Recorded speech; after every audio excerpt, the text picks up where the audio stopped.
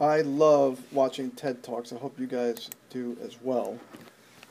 But what does that teach us, that particular thing teach us about chiropractic? If you look at things the way I look at things, then everything has a chiropractic message. So if you look at this, I get a couple of pieces out of it. The first thing is he's talking in the beginning, the very beginning, he mentioned entropy and Newton's second law of thermodynamics. And if you think about chiropractic, how does chiropractic relate to entropy?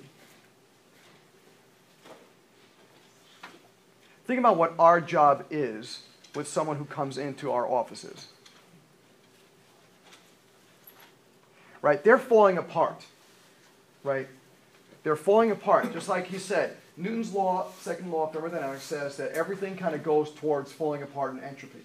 So patients are coming to us in various states of entropy, various states of falling apartness. So therefore, what is our job? To put them back together. Right?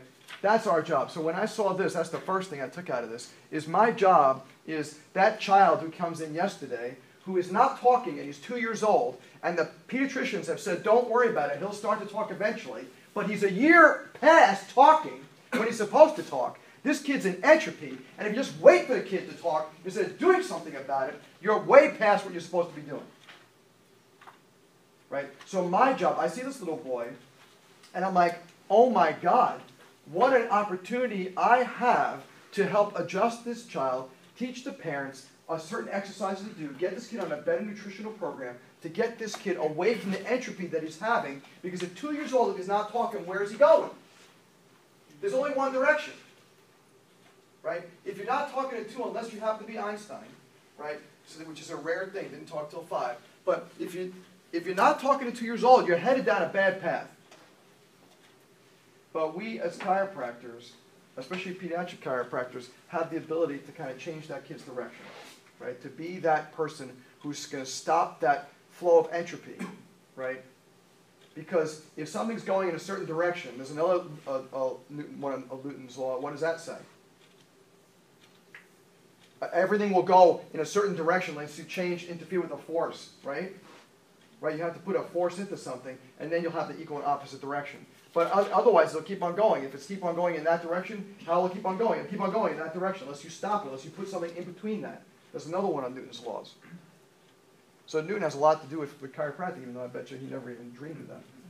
So our job is to be that person, to stop that person's path, whether they come in with lower back pain, or they come in and they're not talking at 2 years old. And our job is to stop that entropy from going on and help that kid turn him around, or turn her around.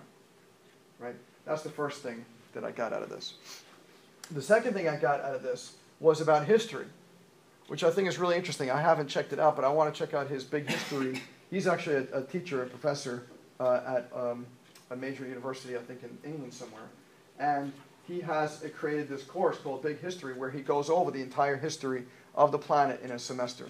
And but thinking about that chiropractically, you know, so many of our brothers and sisters out in the field and our brothers and sisters in other chiropractic schools look at our history as what? Chiropractic history as what? How do they see subluxation in D.D. Palmer and B.J. Palmer? They laugh at it. They laugh at it, they ignore it, they scoff at it. And now that I've been traveling around the world with ICPA, I'm watching this. I see this. So it's not a joke, and it's not just someone saying that. It's really true that some schools don't even teach this kind of stuff. Some schools actually teach the antithesis of this kind of stuff. So why is it important for us to look at our history? Because we got to know where we were in order to know where we want to go. So it's important for us to honor people like D.D. Palmer and B.J. Palmer. It's important for us to honor Dr. Sid, who created this university. It's important for us to honor the people who have come before us, all those who went to jail and sacrificed their lives for us to be here. Right? History is extremely important for us to understand. We're not going to scoff at it. They say we should get rid of, you guys are so antiquated, get rid of the subluxation. Who cares? D.D. Palmer was just a fish peddler. He was nothing. I'm like, you know what? That's just an absurd thing to say. Almost every discovery was made by accident in a way that was not necessarily intended. And some of the biggest things on the planet were made by people who are not necessarily in that particular profession. So don't tell me that just because D.D. Palmer was not a highfalutin scientist, that we shouldn't study what he said. Because the whole idea of chiropractic being founded on tone is brilliant and was about 100 years before his time. I mean, Carrick is now studying the work that D.D. Palmer started based on tone and neurology and that kind of stuff. So it's very important for us to look at our history and look at our big history. And chiropractic has its own big history. And we can't ignore it. We can't cut it off. We can't just say, it didn't happen. Let's just forget about it. Because that's not how we're going to grow. The way we're going to grow is we're going to embrace our history. Just like he's saying, we need to embrace our history, understand where we came from, so that we know how important what it is our predecessors did, so that when we go forward with a passion. Right? Because right now, you guys, some of you guys, how many of you guys are graduating soon? You got any graduates? All right. What, you guys graduating this quarter? And who's graduating this quarter? Anybody? Excellent. Congratulations. So some of you guys are graduating really soon. Some of you guys are graduating maybe in a quarter or two. That's really exciting. But you need to honor that history, right? The way to success is not to just put a blinder on what's happened before and just keep on going forward. The way to, towards success is to recognize our history and embrace our history and take that, all that collective history and all that collective passion that come before us and put it together and put it into something new and special. Because right now, chiropractic and all of healthcare is faltering. And chiropractic has the opportunity to become leaders in the new healthcare system that's emerging. Because right now, healthcare is just falling apart. And I don't have to tell you about Obamacare and the Affordable Care Act and all this other kind of malarkey that's going on out there that's making everybody really nervous. I'm telling you, it shouldn't make you nervous whatsoever. You know why? Because we have something so different and so special and so unique that people are willing to pay cash for it. They're willing to pay cash for it. They will come in and they may not have insurance, or they do have insurance, but it doesn't cover chiropractic, but they are willing to pay for something different because they know that the system that they're in presently isn't working. So they've already this one family has spent thousands of dollars already on this one little boy who's not talking because they've done nothing for him. And they're coming to us because we can do something with that child. And that's what makes us leaders. But we have to be willing to speak up about that. We have to be willing to speak up about that and willing to be that leader. And to be a leader, you're going to get pot shots taken at you. And people are going to make fun of you, and people are going to pick on you, and people are going to say things about you. But anybody who's in front is going to have that. Right?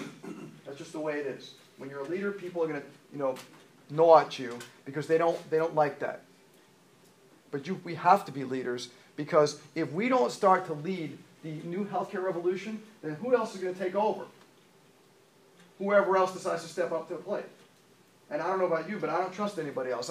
We've already let it in the hands of everybody else, and we've seen where it's gone, right? So the reason I say this, and I will say it repeatedly throughout this quarter in every class I teach, is that I hope and I pray that someone in one of these quarters is going to end up being the real true leader that chiropractic needs to take us out there. Because right now we are rudderless for the most part. If it wasn't for Dr. Riekman, chiropractic would be nowhere. Understand how important that man is to this profession, but we need another leader, right? We need a younger leader to come up and take his place, because what happens when he's no longer here? So one of you guys might be that leader, and so I'm planting seeds in all my classes, my students' heads, because one of you guys might be that leader to come out there and be the person who's going to take chiropractic to the next level. Because we're either going to be leaders of the healthcare revolution, or we're going to be left in the dirt and just kind of stay where we are and are now 7 to 10% of the population where we shouldn't be. Because shouldn't everybody be getting adjusted? Right? Isn't it so totally logical once you know about it? Well, it can't be that logical if nobody knows about it. So we better come up with a way to explain it that it makes perfect sense to everybody. Because however we've been doing it for the last 117 whatever years, we've been blowing it. So now it's time for us to go to the next level. So I challenge you this quarter, and I congratulate you this quarter to take this class, because I'm going to challenge you. I'm going to challenge your way of thinking. I'm going to challenge you every time we meet. I'm going to challenge you with the video, and we're going to talk about it a little bit. And I want you guys to participate today. I'll let you guys sit here and kind of think, but I'm not going to let that happen anymore. I want you guys to talk about this, because I want you to get riled up. I want you to get passionate about this. This isn't about sitting during class and reading Facebook and Twitter or going to sleep. If you want to do that, that's totally cool. Sit in the back and be my guest. But this is about getting riled up. This is about saying, like, you're this close to being out there. With the apathy level that you might have right now, it's going to be really hard for you to suddenly stir up passion. Everybody says, well, wait till I graduate. When I graduate, man, then I'll get some passion. Why? Like, trust me, just paying bills is not a passionate reason. That's not the thing that's going to make you go out there and say, yes, I can't wait to pay my stupid student loans off. Right? That's not the thing. You better develop a passion before that. Right? You better develop a drive. You better develop a hunger to help people, to serve the masses, to get those sick kids, to take care of those kids who are, in my opinion, if we don't do it, who the hell's going to? Right? Is there anybody out there qualified to take care of the kids the way we do? Is there any pediatrician, any osteopath, any massage therapist, any homeopath, any acupuncturist, any naturopath, any nutritionist, anybody qualified to do it the way we do it? No. Then who the hell's going to do it but you and me? This is it. Right? So when you graduate, this is not about paying back your student loans. Who the hell cares? You'll pay them back. That's uninteresting and unimportant. Really. So stop thinking about it. Stop fretting about it. Stop stressing over. Stop looking at the internet about the interest rates. Who cares? It's not important. What's important is serving the masses. It's the people, the kids, the pregnant women. They need us. Because ain't nobody else doing it but us. So I suggest that we really fortify ourselves. And that's what this whole point of the first 15, 20 minutes, half hour of each class is going to be, is to fortify you, to reignite your passion. I understand you got McCoy. I know you got Boers. I know you got all that kind of stuff, right? But all that stuff in the long run is this big in comparison to how big the mission is, right? So if we want to etch ourselves on that history that this professor was just showing us, we want to etch ourselves, and there should be a line somewhere where people finally get chiropractic, right? And on that, from that line and beyond, all of a sudden the entire planet takes on a healthier way of being. Wouldn't that be a lovely thing for that to happen? But it's not going to happen unless one of you guys steps up to the plate. And I don't know which one of you guys is going to be, or if it's going to be one of you guys. But I ask one of you guys, think about it. Think about taking that on, stepping up to the plate, and making that part of your big history. All right? So,